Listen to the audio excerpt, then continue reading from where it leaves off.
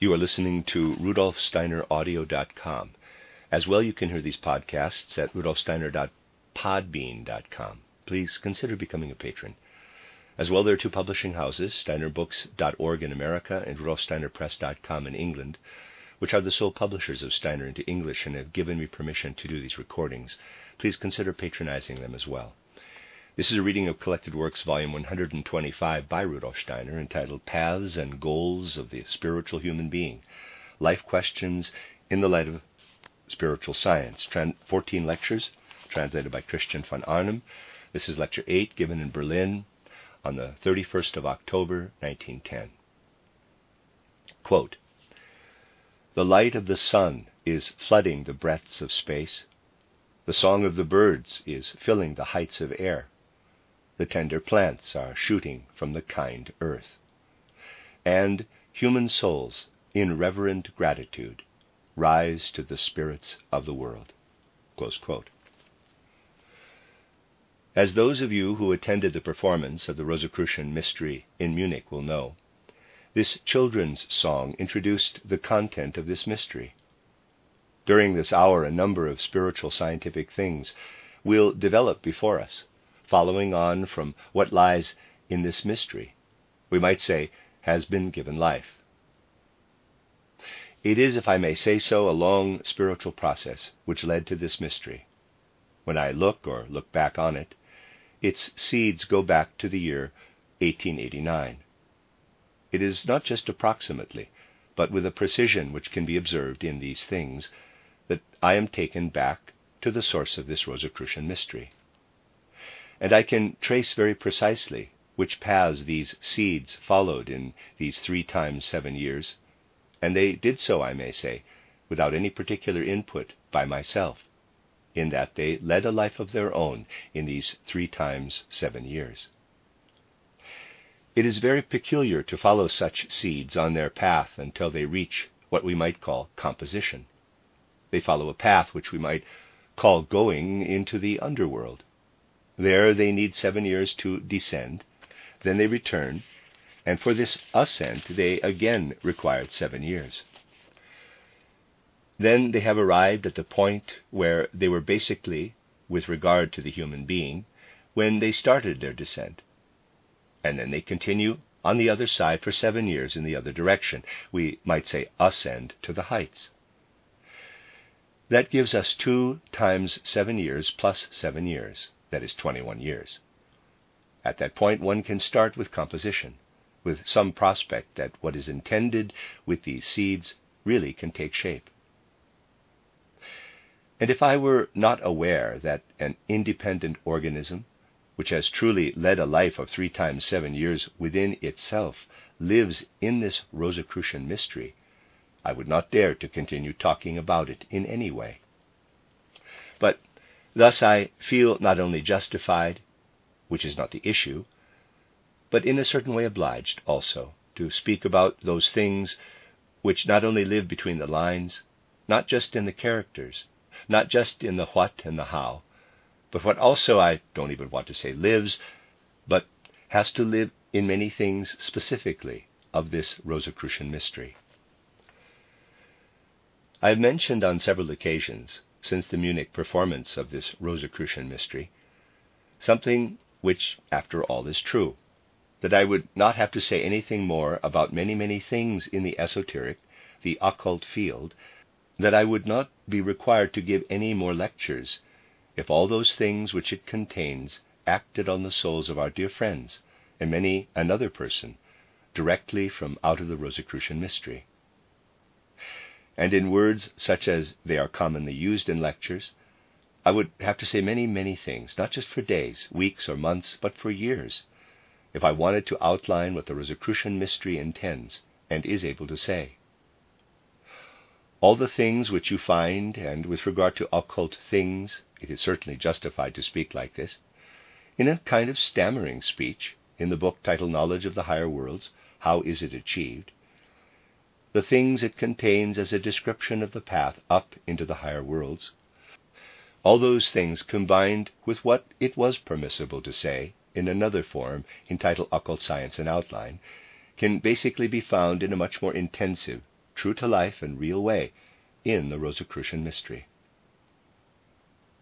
In a book such as, for example, Title Knowledge of the Higher Worlds, How Was It Achieved?, we can only bring what we want to say about human development in such a way that it is, in a sense, applicable to each human individuality, which embarks on the path into the higher worlds in a specific way, to any human individuality.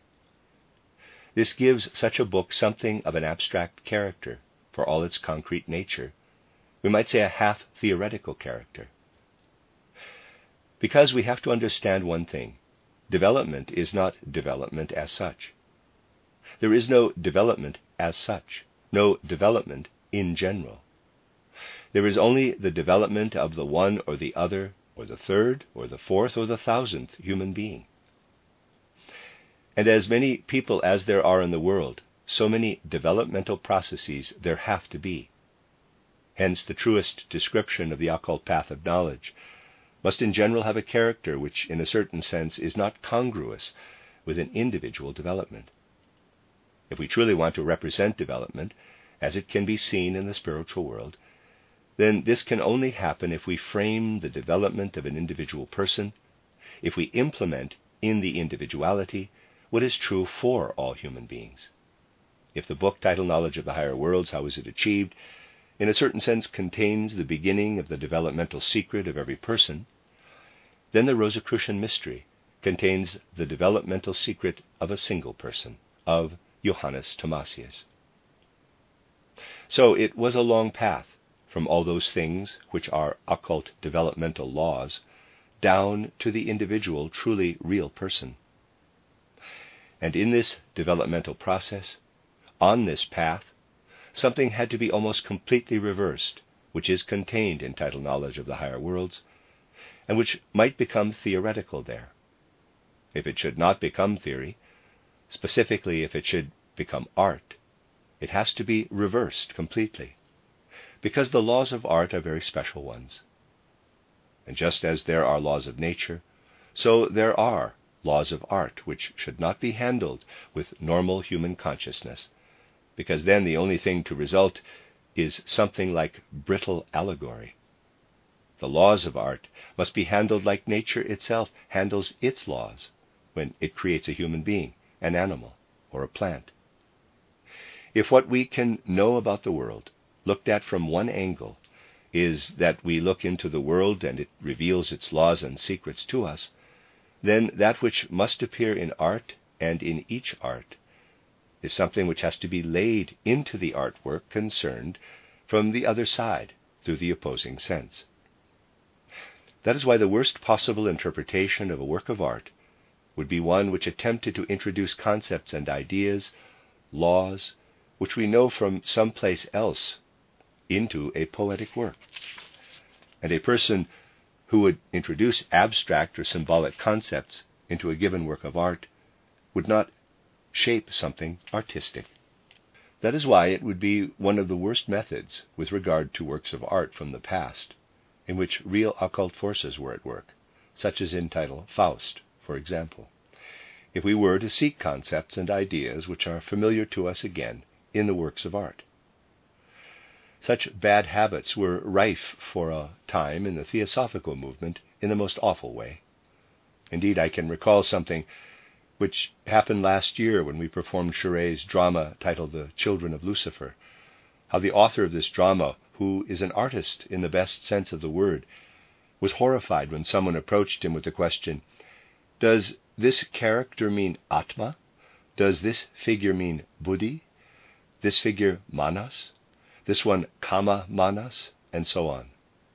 This type of allegory would be impossible in an artistic process. That is why it has to be impossible in any explanation, in any interpretation. That is why we can also say that we should not reflect on what, in anthroposophical terms, is Johannes Thomasius. There is only one answer to this question.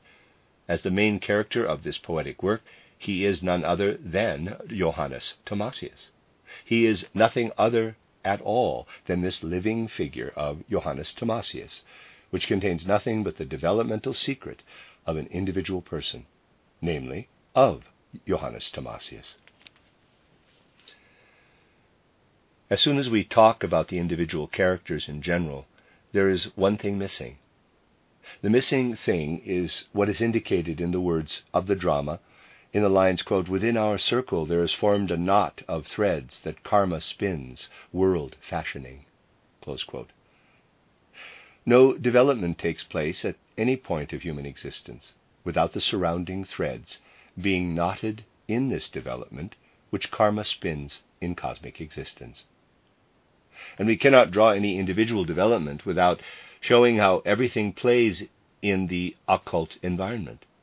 That is, in the physical environment, but as it is seen, with the forces which are behind the physical environment. That is why Johannes Thomasius has to be placed into the human environment, out of which his development grows into the real physical human world. And that is why the drama had to have a dual introduction. The first introduction shows what the world looks like with regard to the external world, in which the threads are knotted for Johannes Thomasius, which spin karma in cosmic existence. We could ask, did what this world looks like from outside have to be shown? Did it have to be shown particularly in the prelude? It had to be shown. And not everything would have been done if it had not been shown. It had to be shown because the world in which karma spins its knots is different at the time of the 5th millennium before the Christian era, different again 300 years before the Christian era, and different again 1,000 years after the start of the Christian period, and different again in our present time. The exoteric, external world is also a different one, and it is connected with its karma, with what becomes the environment for the person who is developing.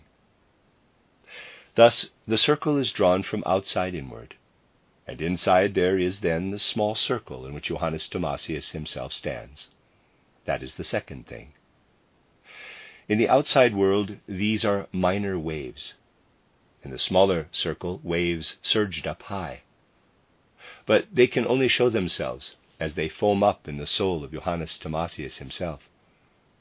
That is why we are first taken to the physical plane. The physical plane is shown to us in such a way that the threads are indicated, which are spun by karma everywhere within the physical plane.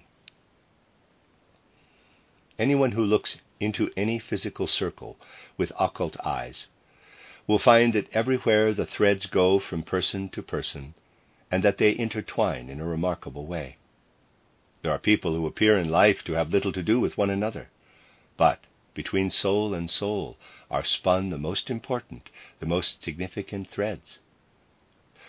All these things are knotted, and all these things have gradually to be shown in such a way that there is a clear pointer, as it were, to any given knot. Another time, they can only be shown in a subtle indicative way, because they are in the process of developing. These things have to be referred to where the matter takes place on the physical plane, where we are in a purely physical environment, where people come together from a great variety of backgrounds. Externally, they talk about this and that, but in talking externally, they are manifestations of karma. All the people whom we meet at first on the physical plane are karmically linked with one another, and that is the key thing, that they are karmically linked. There is not a single invented case. There is an occult foundation for everything. All of it threads which can live, and these threads are very remarkable. You can get an idea of the remarkable nature of these threads when you put together figures such as Felix Balda and Frau Balda on the one hand, and Capesius and Strader on the other hand. The content of what they say in their words is not the most important thing. The most important thing is that it is these persons who say it. And these persons are living persons, not persons who have been thought up. They are, for example, very well known to me. With known, I do not mean thought up, but standing and alive. They are real, and particularly also the figure of Professor Capesius, of whom I have become very fond, is a figure taken from life. And it is our world. That is why there had to occur the remarkable event which is presented by the seer Theodora, who can sometimes look into the future and predicts the remarkable event which will still arrive before the end of the 20th century as the next Christ event.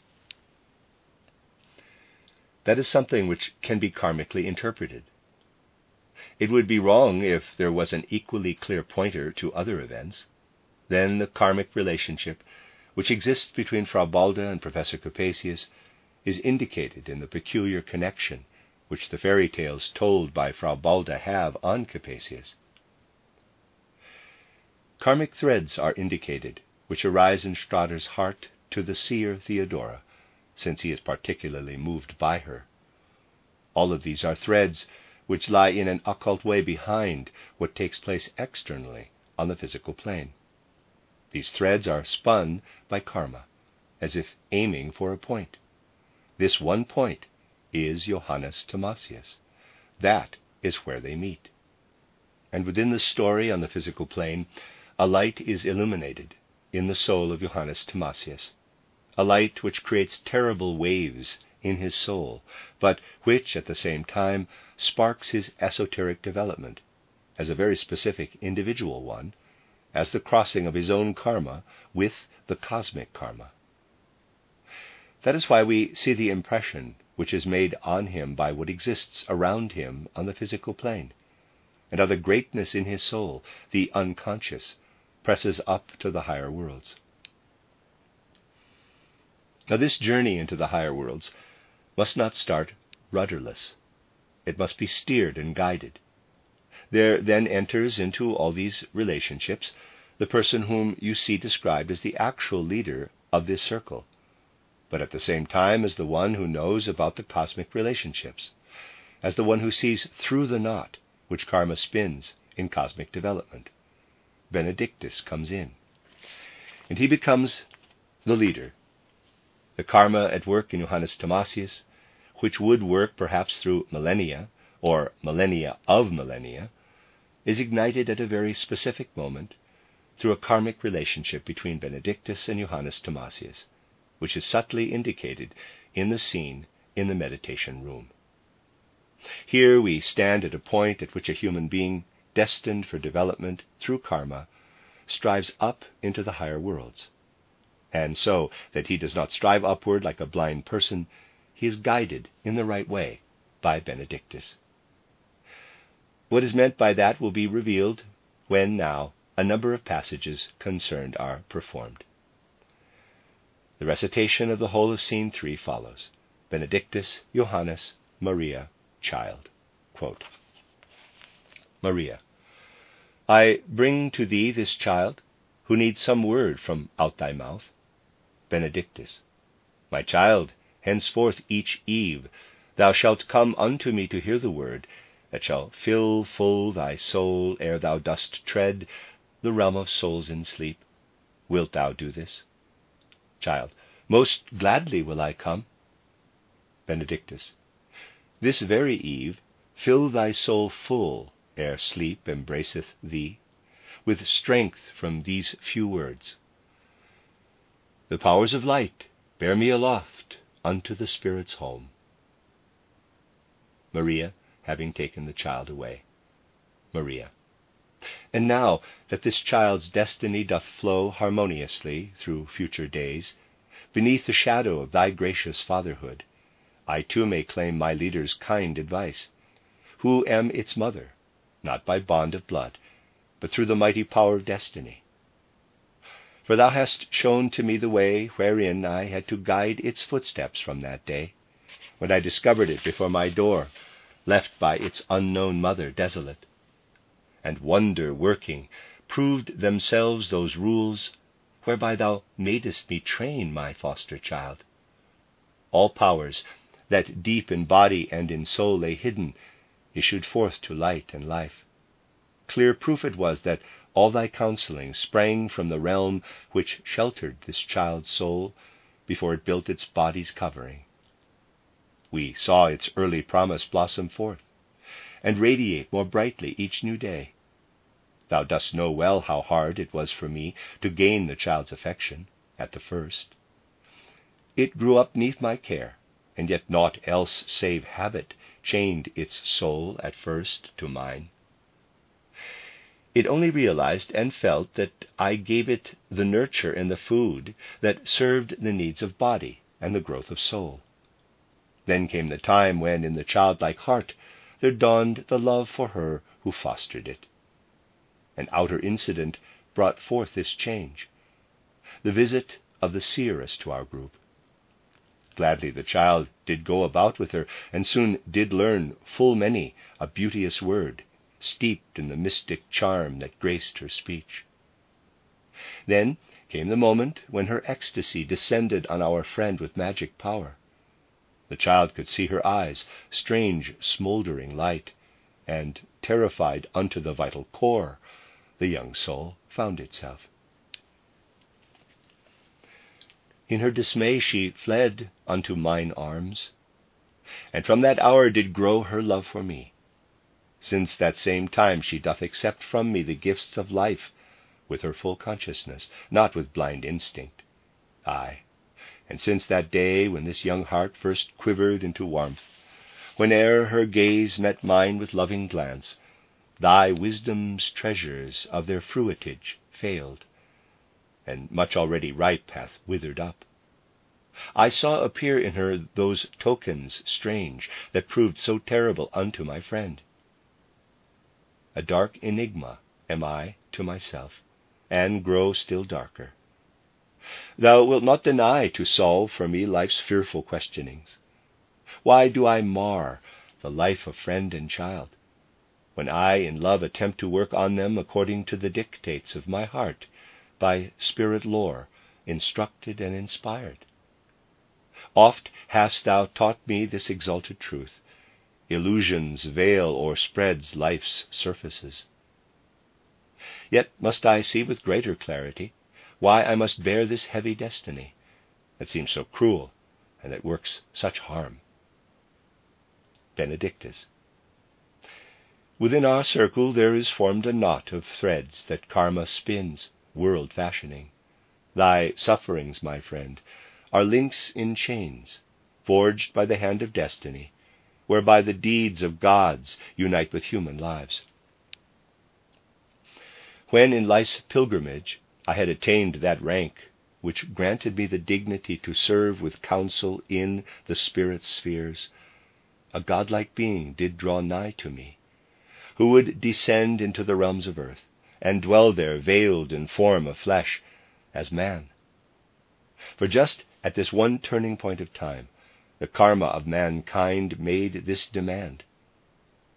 For each great step in world development is only possible when gods do stoop to link themselves with human destiny.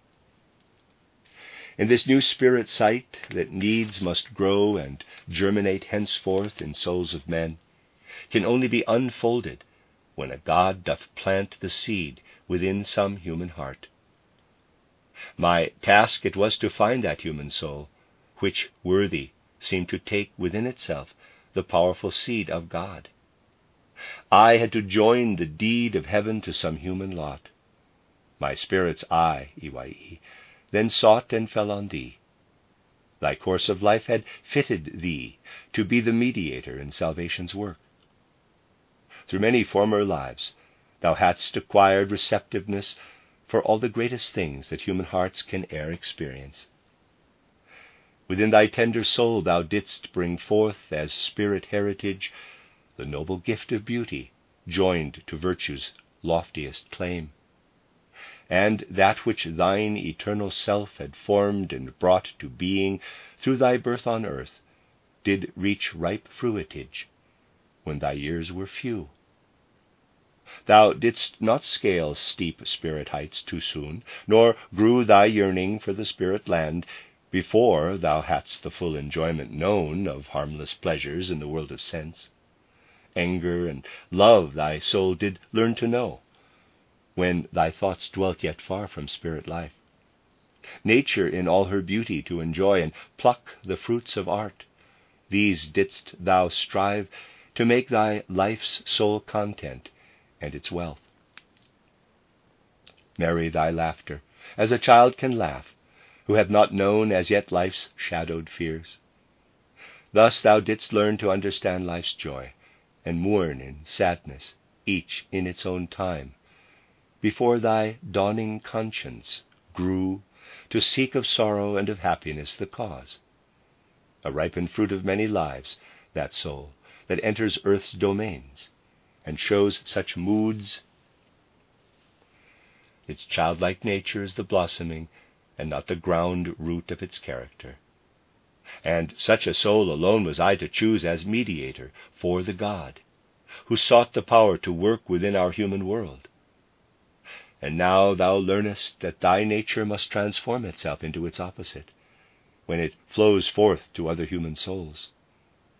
The spirit in thee ripens whatsoe'er in human nature can attain the realm of vast eternity, and much it slays that is but part of transitory realms. And yet the sacrifices of such deaths are but the seeds of immortality. All that which blossoms forth from death below must grow unto the higher life above. Maria, e'en so it is with me. Thou givest me light, but light that doth deprive me of my sight, and sunder me from mine own self in twain. Then do I seem some spirit's instrument, no longer master of myself. No more do I endure that erstwhile form of mine, which only is a mask and not the truth. Johannes, O friend, what ails thee? Vanished is the light that filled thine eye, Iwai. As marble is thy frame. I grasp thine hand and find it cold as death.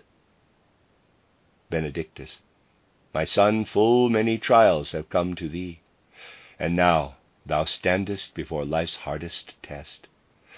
Thou seest the carnal covering of thy friend, but her true self doth float in spirit spheres before mine eyes. Johannes, see, her lips move, she speaks. Maria, thou gavest me clearness, yet this clearness throws a veil of darkness round on every side. I curse thy clearness, and I curse thee too, who didst make tool of me for weird, wild arts, whereby thou willst to deceive mankind. No doubt at any moment hitherto had crossed my mind of heights thy spirit reached, but now one single moment doth suffice to tear all faith in thee from out my heart. Those spirit beings thou art subject to, I now must recognize as hellish fiends. Others I had to mislead and deceive, because at first I was deceived by thee. But I will flee unto dim distances, where not a sound of thee shall reach mine ears, yet near enough that thy soul may be reached by bitter curses framed by these my lips. For thou didst rob my blood of all its fire, that thou mightst sacrifice to thy false god that which was rightly mine and mine alone. But now this same blood's fire shall thee consume. Thou madest me trust in vain imaginings. And that this might be so, thou first didst make a pictured falsehood of my very self. Often had I to mark how from my soul each deed and thought turned to its opposite. So now doth turn what once was love for thee into the fire of wild and bitter hate. Through all worlds will I seek to find that fire which can consume thee. I curse, woe. Johannes, who speaketh here? I do not see my friend. I hear instead some gruesome being speak. Benedictus, thy friend's soul hovers in the heights above. Only her mortal image hath she left here with us. And where'er a human form is found bereft of soul, there is the room sought by the enemy, the foe of good, to enter into realms perceptible, and find some carnal form through which to speak. Just such an adversary spake e'en now, who would destroy the work imposed on me for thee, my son, and millions yet unborn. Were I to deem these wild anathemas, which our friends Shell did utter here and now, aught else but some grim tempter's cunning skill, thou durst not follow more my leadership. The enemy of good stood by my side, and thou hast seen into the darkness plunged all that is temporal of that dear form, for whom, my son, thy whole love burns and glows. Since through her mouth spirits spake oft to thee, the karma of the world could not restrain hell's princes also speaking thus through her. Now only mayest thou seek her very soul, and learn her nature's inmost verity. For she shall form for thee the prototype of that new higher life of humankind, to which thou dost aspire to raise thyself. Her soul hath soared aloft to spirit heights, where every man may find his being's source, which springs to life and fullness in himself. Thou too shalt follow her to spirit realms, and see her in the temple of the sun. Within this circle there is formed a knot of threads which karma spins, world fashioning. My son, since thou hast now attained thus far, thou shalt still further pierce beyond the veil. I see thy star in fullest splendor shine. There is no place within the realm of sense for strife, such as men wage when they do strive and struggle after consecration's gift. Whate'er the outer world of sense begets, of riddles soluble by intellect, whate'er this world engenders in man's heart, born though it be of love or bitter hate, and howsoever direful its results, the spirit seeker must attain the power in all these things to stand unmoved, serene, casting his gaze all unperturbed and calm upon the scene where such contentions rage. For him must other powers unfold themselves, which are not found upon this field of strife. So didst thou need to fight to prove thy soul in combat, such as comes to him alone, who finds himself accoutred for such powers as do belong unto the spirit worlds. And had these powers found thee not ripe enough to tread the path of knowledge, they needs must have maimed thy powers of feeling, ere thou daredst to know all that which now is known to thee. The beings who can gaze into world depths lead on those men who would attain the heights, first to that summit whence it may be shown whether there lies in them the power to reach to conscious sight within the spirit realms. And those in whom such powers are found to lie are straightway from the world of sense set free. The others all must wait their season due.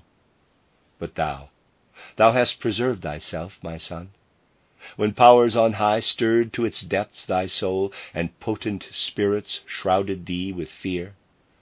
Right powerfully thyself hath fought its way, e'en though thy very heart was torn by doubts that will to thrust thee into darksome depths. True pupil of my teaching hast thou been, first since that hour so fraught with fate for thee, when thou didst learn to doubt thy very self, and gavest up thyself as wholly lost. But yet the strength within thee held thee fast. Then might I give thee of my treasured store of wisdom, whence to draw the strength to stand assured, e'en when mistrusting thine own self. Such was the wisdom which thou didst attain, more steadfast than the faith once given to thee. Ripe wast thou found, and thou mayest be set free. Thy friend hath gone before, and waits for thee in spirit worlds, and thou shalt find her there. I can but add this guidance for thee now. Kindle the full power of thy soul with words which through my lips shall grant to thee the key to spirit heights, and they will lead thee on when naught else leads that eyes of sense can see. receive them in the fullness of thy heart. Quote, the weaving essence of the light streams forth, through depths of space to fill the world with life. Love's grace doth warm the centuries of time, to call forth a revelation of all worlds. And spirit messengers come forth to wed the weaving essence of creative light with revelation of the souls of men. And that man, who can wed to both of these, his very self, he lives in spirit heights. Close quote. O spirits, who are visible to man, quicken with life the soul of this our Son. From inmost depths may there stream forth for him that which can fill his soul with spirit light.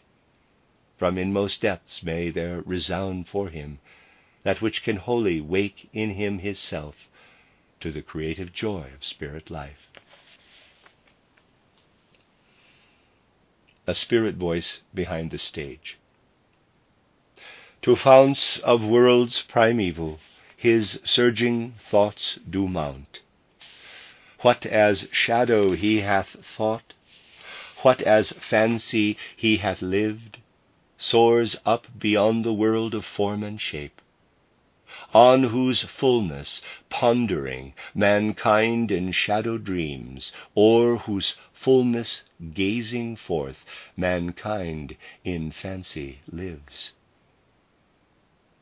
End of scene. The music starts while the curtain slowly falls. Steiner again. Those were the tones with which our dear friend Aronson expressed in music what arises in my work as the echo from the higher worlds in the soul of Johannes Thomasius, after he has shown himself capable, following the great event presented in the meditation room, truly to be able to rise to higher worlds. He has emerged from this experience with maturity. We should see something in the words which concluded the recitation, sounding from the spiritual world in a very real way into the soul, which to a certain degree has passed the test, if we may put it like that. The gravity is occasionally quietly indicated in words which contain more than we might initially think. To begin with, we have to be clear that a knot is tied out of the threads of cosmic karma, which, at a holy site, places before Johannes Thomasius a fact of the most magnificent and mightiest kind in its action. What actually happens? Johannes Thomasius has to experience that a soul with which he is karmically connected in a wonderful way, as is shown later on in the Devachan scene, ascends into the spiritual world directly before him. It is a world historical moment when such a soul ascends into the spiritual world. We cannot now, of course, refer to everything connected with such a moment, but it is most certainly a real fact which anyone who is familiar with occult life knows in its terribly mighty shape with its light and shadow side. And such a person also then knows what happens in that respect in the physical world, when the tremor occurs that a soul directly disappears into the spiritual worlds, not in the serene progress of its own karma, but called upon by cosmic karma. These are moments which are important for the evolution of humanity. But these are also the moments in which real existing powers of temptation, which look into our physical world from the spiritual world in the same way as the good powers do, have the power to acquire physical envelopes which have been abandoned and turn them into the scene of the deceit and power of their temptation. Those are points which can be attacked. That is where they are released, as it were. And then the circumstances occur in which Maya comes to expression in the most terrible way. A person who perhaps has not advanced far cannot resist the minor deceptions of karma. But with regard to the major deceptions of karma, when it presents something of which at a certain level of development we can no longer fully believe that it could be like that, the soul recoils, which has not passed through certain abysses of life. We can imagine that some might say they would have withstood what happened in the meditation room, but let them actually be there. The reality is something quite different from what we imagine in our thoughts. In reality, there are still other forces involved. Anyone who does not believe that should try to imagine whether they have ever had the real experience of a human body which has been abandoned by its soul. People only know human bodies which are ensouled. There are simply other forces at play. And in order to withstand these forces, Johannes Thomasius had to be led precisely to this point in cosmic karma. Now, there are two things here. Johannes Thomasius first had to undergo what we normally call Kamaloka. That is the world in which what we are ourselves appears to us like a mirror image, we might say. That is again something which appears a lot easier than when it happens in reality. And when it occurs in reality, then it is not a picture restricted in space, which tells us what it is, but it murmurs to us from all parts of the world. Then the whole world is us. That is why in the scene in which it is shown how Johannes Thomasius descends into the depths of his soul, where he is under rocks and springs, it is not any single reflection which he implores, which speaks to him out of his soul, but everything resounds toward him, rocks and springs, the whole surroundings. And it happens that in such a moment the words which seem so tame in cosmic theories, in philosophical and intellectual works, turn into terrible forces. They resound from out of the whole world, as if reflected from everywhere, out of infinite space, and are captured in the individual events of nature. Know thou thyself, O man. That is how they resound, when they are heard after they have lived in the soul for years and years. Then the soul faces itself in its loneliness, in its great abandonment. There is nothing other than the world. But this world is the soul itself, and this world contains everything that the soul itself is, including what is its karma, everything that it has done. In a work of poetry, only individual things can be highlighted. An old deed, the abandonment of a person, occurs. But it appears before Johannes Thomasius' soul in all its living nature. I can only cite individual words. In this context, Johannes Thomasius loses what he has to lose, the trust in himself, in his strength, even in being able to find healing in solitude for what causes him such torments on the physical plane, when he hears it from out of the physical plane. Hence these words, which I would ask you to take in the way they should be taken, as bursting the boundaries of the soul and filling it completely. When Johannes Thomasius hears out of all worlds the words, "Know thou thyself, O man," his soul responds as if his I, capital, were not present. Quote, "'Tis thus I hear them, now these many years, these words of weighty import all around. I hear them in the wind and in the wave. Out from earth's depths do they resound to me. And as a tiny acorn's mystery confines the structure of a mighty oak, so in the kernel of these words there lies all elemental nature, all I grasp of soul, of spirit, time, eternity. It seems mine own peculiarities, and all the world besides, live in these words.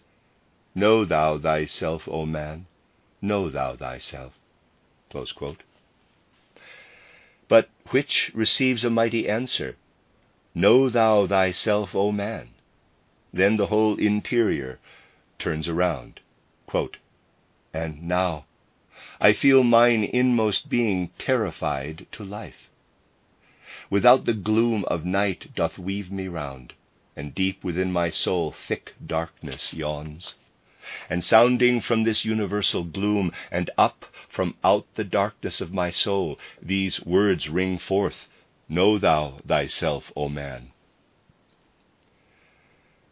From the springs and rocks resounds, "Know thou thyself, O man." Close quote. You have to imagine the self going along with the world process. Normally we stand there, go with the hours, and do not follow what is happening. We do not know what is happening and think that we are in our interior. but this happens knowingly.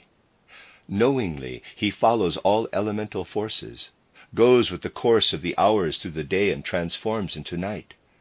Quote, "The earth I follow on its cosmic course. I seem to rumble in the thunder's peal, and flash adown the lightning's fierce forked tongue." Close quote. Everything gives him the impression, I am.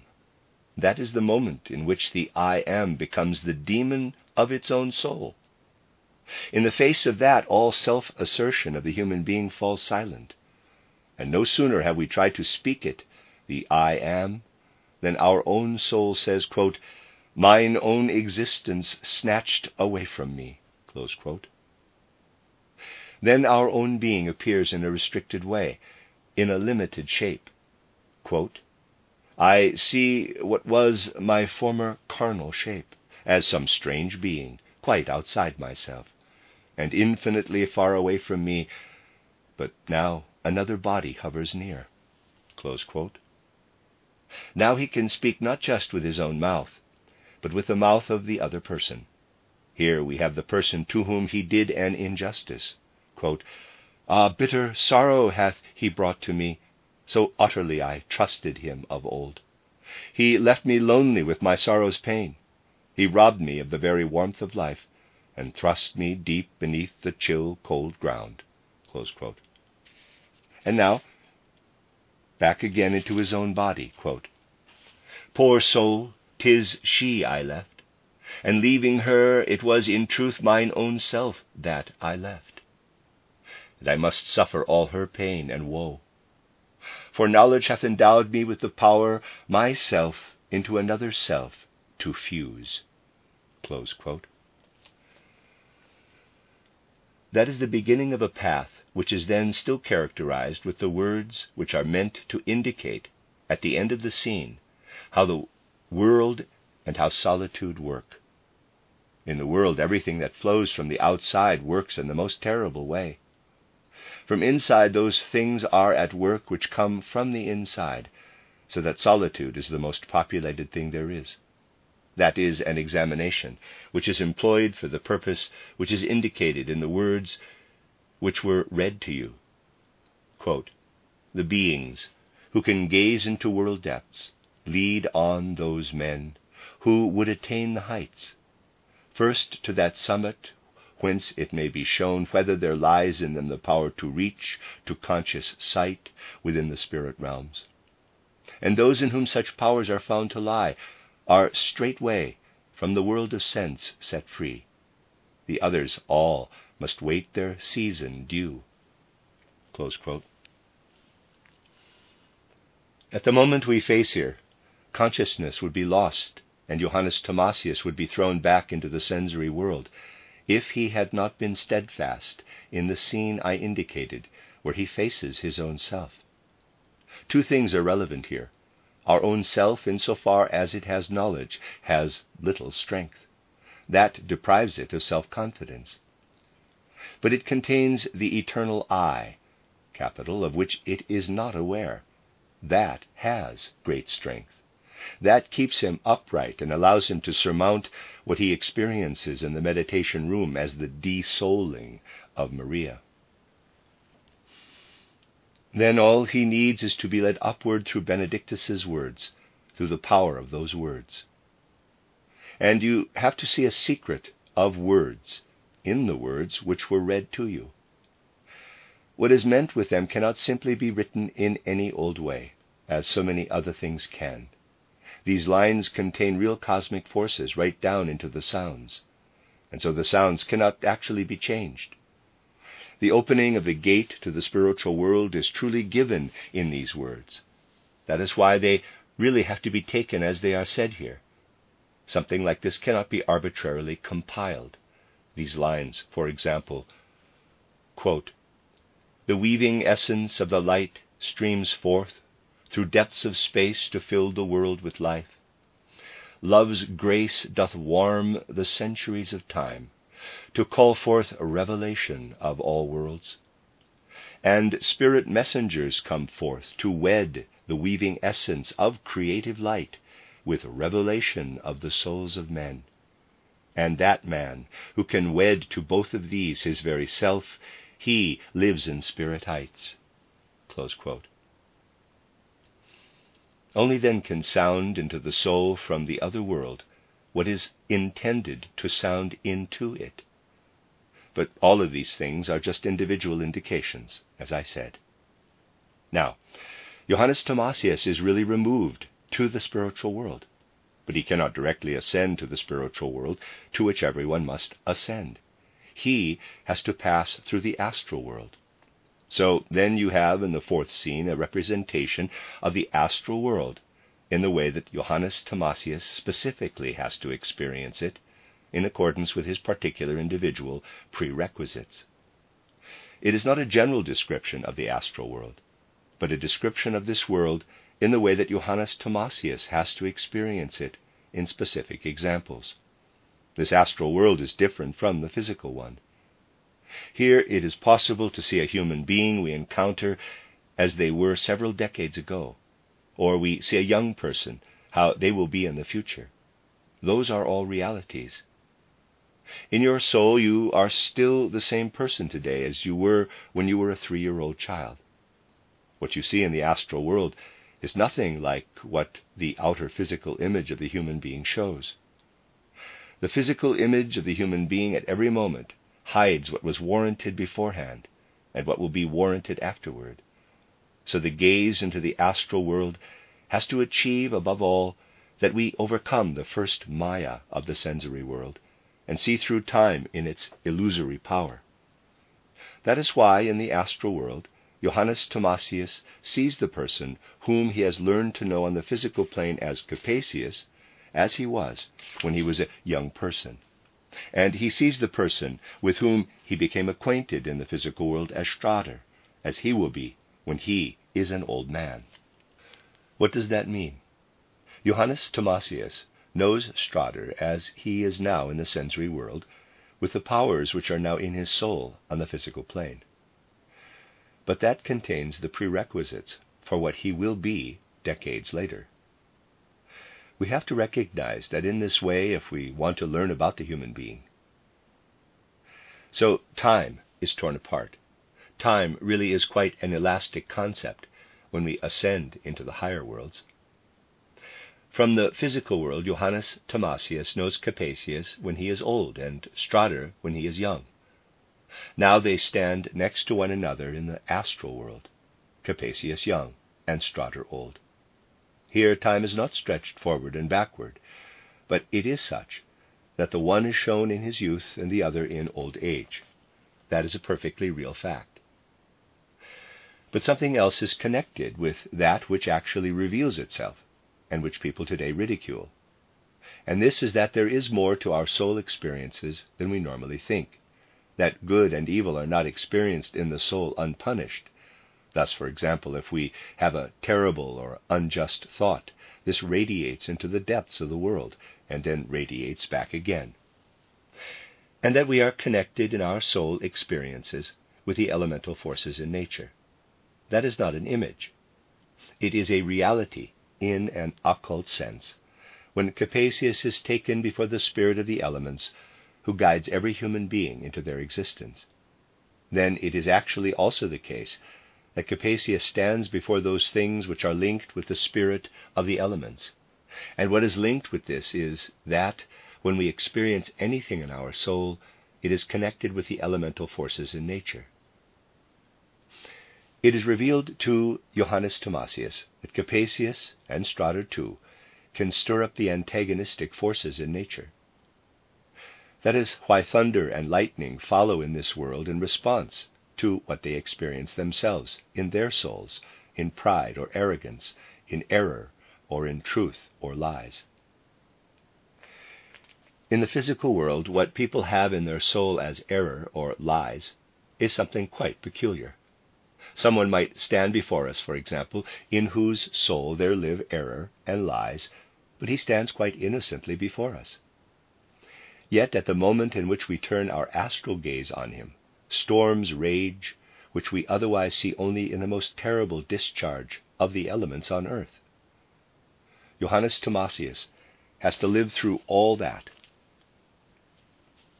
and also all the things which can be revealed to him in the astral world of the peculiar connections which were not yet recognized by him when he encountered them on the physical plane. The kind of designations which we find in this Rosicrucian mystery are not accidental. Designations such as, for example, the other Maria, and so on, all indicate certain relationships, so that the one and the other Maria are not merely the two Marias, but present themselves as the Marias with regard to all other people. And the other Maria, the mysterious figure of nature, reveals for Johannes Thomasius the soul which lives under the normal conscious soul, remaining unheard and unperceivable for as long as human beings live only in the physical world. But you must not take these relationships and figures as symbols. In all these things, the other Maria is in turn a real figure, just like the first Maria, a reality. And that is the only way they should be taken. That is what they are. Everything that Johannes Thomasius experienced has passed before the eye of his soul, EYE. He has experienced the astral world. He can now bring this to consciousness when he says, quote, "So do I find within the soul's domain those men who are already known to me. First he who told us of Felicia's tales, though here I saw him in his youthful prime, and also he who in his younger days had chosen for his life monastic rule. As some old man did he appear. With them there stood the spirit of the elements." Close quote. Johannes Thomasius has undergone all the things which destroy, as it were, time in front of his gaze. And what is it for which he has now become mature? He has become mature to turn his gaze into the astral world. Is the astral world free of delusion? No, it is not. But human beings can become certain of one thing in the astral world. And one thing becomes a certainty for human beings in the astral world if they enter it in purity, not with guilt, namely that there is a higher world which shines into the astral world, like the astral world into the ordinary physical world. The only question is whether they can see it as it is in reality. The people who wander around in the world are themselves only a kind of mirage, so that they themselves have something behind them which leads them into the higher world, so that they stand out against something quite different from what they might have been long or not so long ago, what they will become in the future. But certain delusions do not show us the astral world, with which we are very much intertwined in the sensory world. Thus, for example, they do not show the relationship between the great forces of existence, the relationship between will, love, and wisdom. That is something which is so difficult to recognize in its truth that it remains hidden in the astral world for a long, long time. It is not so easy to get behind that. And the relationships which are delusions in the sensory world continue into the astral world. Such collaboration, this is something else which can only be indicated briefly, between will, wisdom, and love, occurs in the physical world through human beings. In the higher worlds it happens through those beings which send in their forces when on the physical plane the forces of the occult beings are submersed in human souls. That happens through the initiates in the temples, in which the human representatives of the individual cosmic forces reside, in the temples in which human beings have already advanced so far that they no longer wish to represent the whole human being at once, where they have restricted themselves to representing one force. That is where these representatives reside. But when human beings look into the astral world, they can see those sites where the representatives of the will, wisdom, and love forces are in a picture filled with Maya. And here a terrible web between delusion of the sensory world and the astral world is spun. And now I would have to speak for weeks on end if I wanted to explain what the situation is with regard to the form of higher power which presents itself as the initiate for the power of will, as he is encountered by Johannes Thomasius on the physical plane, and actually appears like a lightweight on the physical plane. Here the question can arise, are the archetypal forces of the will meant to exercise their influence through someone like that? And yet that is what they do. But we can understand that it is particularly through a perhaps less developed person that the force can enter which is meant to be a revelation of the forces of the will, just as the ray of wisdom can enter through a person such as Benedictus. For we have to understand the following. If we have here a wonderful flowering blossom, and lay a seed next to it then, it could be that the seed, once it has grown, will produce an even more beautiful flower. We will consider the flower as something very perfect now already, but in truth the seed is something even more perfect in the reality of the world. That is why there stand, facing one another, Benedictus, the great bearer of wisdom, and beside him the person who behaves in a curious way on the physical plane toward everything which is said about the spiritual worlds, in that he rejects all of it in a curious way. Whenever he hears the group of people speaking about the spiritual world, he says, like a person who does not want to hear anything about the spiritual worlds, quote, "For my part, I do seek in vain the bridge that truly leadeth from ideas to deeds." Close quote. It is a person who finds what leads to deeds in quite a different place, and for whom all talk about the spirit is just empty words. You could tell this person, as he now lives on the physical plane, the most beautiful things about spiritual science. It would be empty words for him. The valuable thing for him is if the wheels of the machine work. And when he hears through the other Maria about the spiritual force which has united with her and has ignited in her the forces of feeling and love in order to do this or the other deed, he is once again the person who rejects everything and simply says, she does that because she has a good heart. He remains wholly on the physical plane and a lightweight of the physical plane, but he is an energetic, active man of will. That is why he says, quote, "If this friend doth so many deeds of good, the impulse thereunto lies in herself and her warm-hearted nature, not in thought. Most certainly 'tis needful for man's soul, after the busy day of toil and work, with noble thought to edify the mind. And yet 'tis only schooling of man's will in harmony with all his skill and power to undertake some real work in life, which will help forward all the human race. When whir of busy wheels sounds in mine ears, or when I see some creaking windlass drawn by strong stout hands of men content to work, then do I sense indeed the powers of life." Close quote. That is the person of will, the person of deeds. And you could talk to him about the spirit for days on end, and his response would be, you could not turn a single crank with that, and how would people keep themselves fed? So you can keep turning the cranks during the day, and when you have a bit of free time, we can amuse ourselves by talking about the spirit.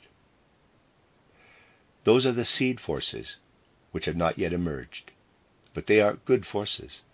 These are forces which are very important and which radiate into the world through the powers of will.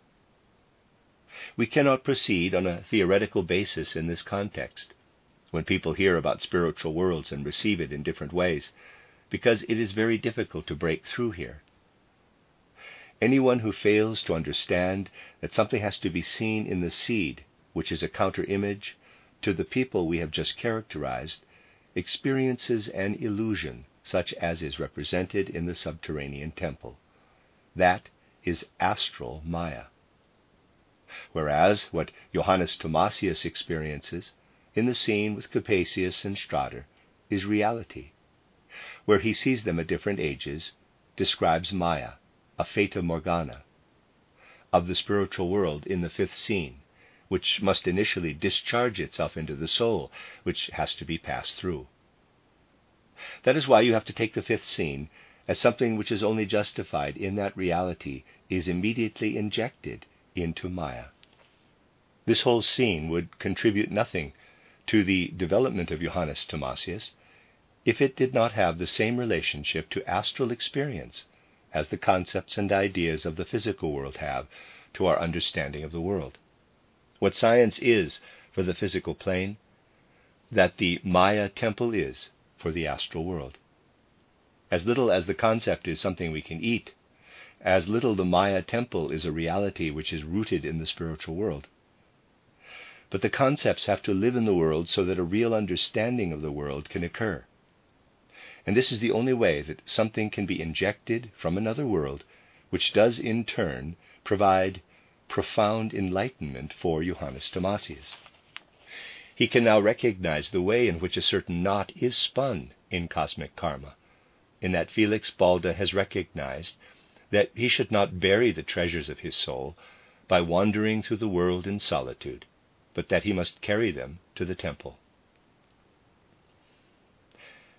Not until then is the opportunity given for Johannes Thomasius to see what we might call much more real circumstances in the spiritual world, including those circumstances which are of a more subtle and intimate kind. For example, the way that the astral world reaches into the physical world, which happens when something occurs such as the inspiration of a human being, like Capesius, through someone who themselves does not actually know how much they have in their soul. Frau Balda does not know this in the mystery. In a person who has intellect and acts on the basis of that intellect, everything passes through that intellect. That intellect contains nothing which could give us a knowledge about the forces in the world. All of that lies outside the intellect. In people who have a lot of intellect, a force which comes from the spiritual world can pass through that intellect and then continue. Then they will be able to talk in a beautifully theoretical way about the spiritual world. But the intellect has no influence on the inner occult degree, the content of the soul.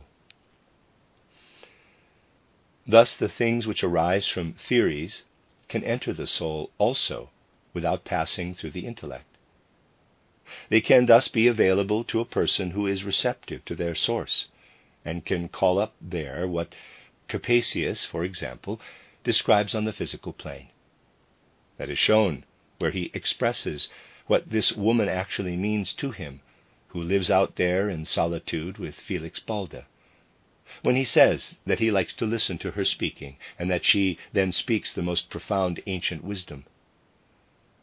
It is important that we should fully understand what Capesius is saying. On the physical plane there is a woman whom he likes to listen to, who says things with her mouth which are full of occult sources. She cannot put it in special words, but when they reach the ears of Capesius, he can say the following, quote, "If I would tell the tale, then must I touch a thing that verily doth seem to me more wonderful than much that here I've heard, in that it speaks more nearly to my soul. But were I in some other place, these words would hardly pass the barrier of my lips. Yet here they seem to flow therefrom with ease. In my soul life there often comes a time when it doth feel itself pumped out and dry. It seems as though the very fountain head of knowledge had run dry within my heart. Then can I find no word of any kind worthy to speak or worthy to be heard." Close quote. This can happen. There are people who, however much they might know, feel as if things have come to an end. Quote, "And when I feel such spirit barrenness, I flee to these good people and seek rest in their reviving, peaceful solitude." Close quote. Now his own soul opens, because that is where the gate into the occult world is for him. Quote, "Then Mistress Felicia tells me many a tale set forth in wondrous pictures, manifold. of beings dwelling in the land of dreams, who lead a joyous life in fairy realms. When thus she speaks, her tone and speech recall some oft-told legend of the ancient days. I ask no question whence she finds these words, but this one thing alone I clearly know, that new life flows therefrom into my soul, and sweeps away its dull paralysis." Close quote. The reality of that is seen on the physical plane by Johannes Thomasius, who is present but who first has to look into the astral world in order to be able to explain it to himself.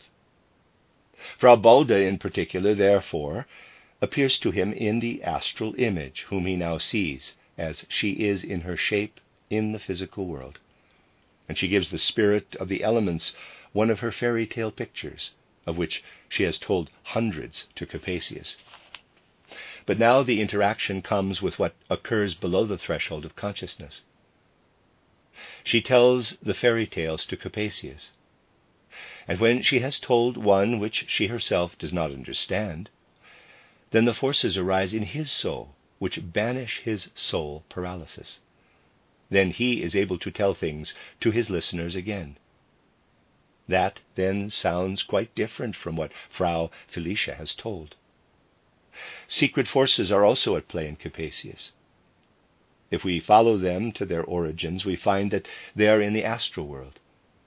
There we can then see how they provoke counter-currents, and they produce the kind of echo as the words of Frau Felicia produce in the soul of Capesius everywhere where there are elemental forces. Something similar also exists with regard to our brain. A little spirit lives in our brain who might think up the most wonderful things. When we search for what he is like out of the macrocosm, we find the earth brain.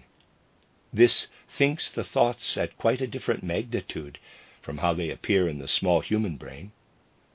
In their own brain, human beings do not always see what they are actually stating. But it appears grotesque when it is reflected in this giant earth brain. And it must also be reflected. Hence the relationship between German, who appears on the physical plane, and then as the spirit of the earth brain. That too is something about which we could speak at length. But if we would see with the astral gaze what occurs in the solitary house, when Frau Felicia tells fairy tales, and we then looked at the spirit of the earth brain, then we would see many a secret. For example, how this spirit of the earth brain is an ironist, sometimes also a mocker. And he has to be inclined toward mockery because there is a lot to laugh about with regard to what human beings do. It is artistically justified that at the moment where he is displaced, he also appears in the role he so often has to play and shows himself in his true shape. There we see, after the scene in which Frau Balde has told one of her fairy tales before the spirit of the elements, an enormous effect on the spirit of the earth brain, who translates the fairy tale into quite different words. Frau Balde tells, quote, "A being once did live who flew from east to west as runs the sun. He flew o'er lands and seas, and from this height he looked upon the doings of mankind. He saw how men did one another love, and how in hatred they did persecute. Yet naught could stay this being in his flight. For love and hatred none the less bring forth full many thousand times the same results. Yet o'er one house there must the being stay, for therein dwelt a tired and weary man who pondered on the love of humankind, and pondered also over human hate. His contemplations had already graved deep furrows on his brow, his hair was white, and grieving o'er this man, the being lost his sun-guide's leadership, and stayed with him within his room even when the sun went down. And when the sun arose again, once more the being joined the spirit of the sun, and once again he saw mankind pass through the cycle of the earth in love and hate. But when he came, still following the sun, a second time above that self-same house, his gaze did fall upon a dying man. Close quote. And the spirit of the earth brain reflects that back, in quite an unjustified way, of course. Quote, "A man once lived who went from east to west, whose eager thirst for knowledge lured him on o'er land and sea. With learned pedantry he looked upon the doings of mankind. He saw how men did one another love, and how in hatred they did persecute. And every day anon he fondly hoped his wisdom's goal was now at length in sight. But though the world is ruled by love and hate, yet could he not combine them into law. 1,000 single cases wrote he down, yet still he lacked the comprehending eye, EYE. This dull, dry seeker after truth once met upon his path a being formed of light, who found existence fraught with heaviness, since it must live in constant combat with a darksome being formed of shadows black. Who art thou, then?" the dry truth-seeker asked. "Love," said the one. The other answered, "Hate." But these two beings' words fell on deaf ears. The man heard not, but wandered blindly on in his dry search for truth from east to west. Close quote. These things are indeed experiences of the astral world. Johannes Thomasius has to push through them to ascend to the spiritual world. And for today I will just say briefly that a real connection with the spiritual world is necessary for Johannes Thomasius, which has already begun to be spun in the physical world in order to ascend to the spiritual world itself. And that is what you will hear afterward, the connection with the karma, encompassing incarnations, which is only revealed in Devaconic vision. But there the Devaconic elements truly have to be at play. That is why I ask you to observe that everything lives in the weft and life of the Devaconic ocean. Here we cannot simply give a description. We can only ever come close to an indication of some things. But if we want to give a real description, we have to go further. Do not believe that you know something when you speak of higher worlds and cite the words sentient soul, intellectual soul, and consciousness soul as referring to Philia, Astrid, and Luna. These three figures are not in any way personifications of those three components of the soul or symbols of them. If you listen attentively to the vowels with which these three figures describe their own occupation, and if you listen out for what lives in the vowels, you can follow how in the sequence of the individual vowels, the individual words, the thing is given which can clarify for us in quite a different way what is sentient soul, intellectual soul, and consciousness soul. And if you remove something, it is no longer the whole thing. That is why it is important to listen to the words in order to obtain an idea of the Devaconic element in the consciousness soul when, for example, Luna says, quote, "Soul substance will I warm, life's ether harden too, that they may thus condense and may thus feel themselves as living in themselves, and powerful to create, dear sister, that thou mayest prove wisdom's certainty to mankind's seeking soul." Close quote. The movement of the words contains in the description of Devacon something which otherwise cannot be expressed in any other way. We also have to pay attention to that. Because we are faced with the necessity, when we speak of higher worlds, to say it in many different ways. And what I could never say theoretically about the sentient soul, intellectual soul, and consciousness soul, that you can hear, if you are willing to understand it, from what is contained in the characteristics of the three figures, Philia, Astrid, and Luna. But you will well understand that these three are not symbols or allegories for the sentient soul, intellectual soul, and consciousness soul. If you ask yourselves, what are these three? The answer is they are human beings who live there. Philia, Astrid, and Luna, human beings. That always has to be remembered. How karma ultimately intertwines, and how we can see as an image what Johannes Thomasius experiences as microcosm in the human soul, that we were able to show in the Munich performance in the whole of the final scene. The individual persons stood in their corresponding places in the way that karma works. Someone who was closer to a particular person was placed accordingly. If you imagine that as being reflected into the soul of Johannes Thomasius, then you will approximately have what is contained in this seventh scene, something it is very difficult to speak about. There follows the recitation of the seventh scene by Marie von Sievers, Marie Steiner, introduced and concluded by the music of Adolf Aronson. The end of Lecture 8.